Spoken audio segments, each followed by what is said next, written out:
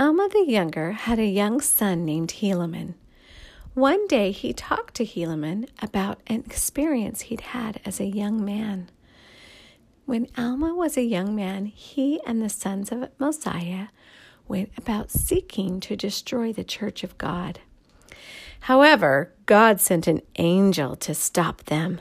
The angel spoke with a voice like thunder, and it shook the whole earth. The boys were so afraid. The angel said, "If thou wilt of thyself be destroyed, seek no more to destroy the church of God."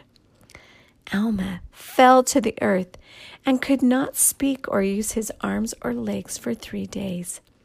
He was so afraid of being destroyed, he could think of nothing else. He was so worried and so scared. He remembered every bad thing he had ever done. He remembered the commandments he had not kept, how rebellious he had been, and all the people he had led astray. He felt terrible and wanted to hide under a mountain and die.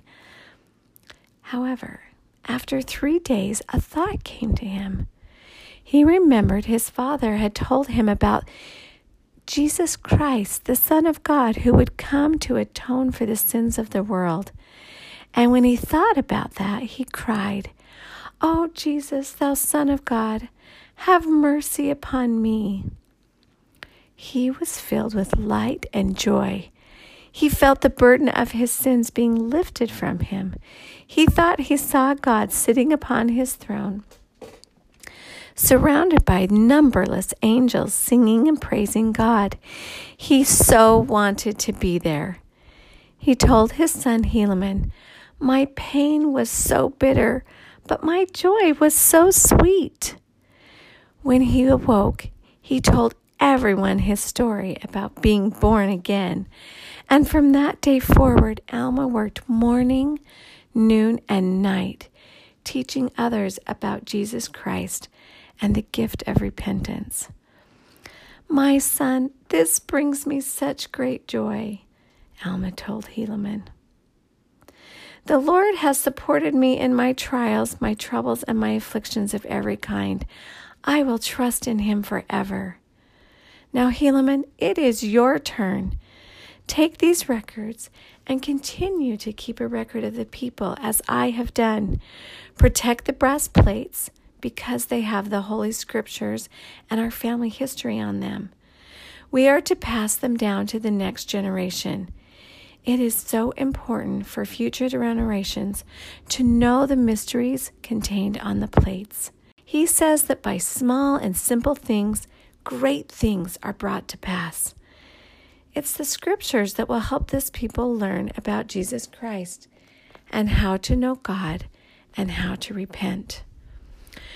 Remember, Helaman, God has entrusted you with these sacred records for his wise purposes.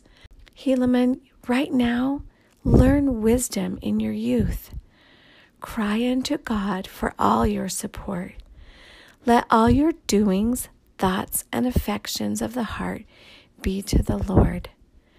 Counsel with the Lord and let him direct you for good. Use the words of Christ to teach the people, to prepare them for eternal life. Children, I encourage you to use the Scriptures to direct your path.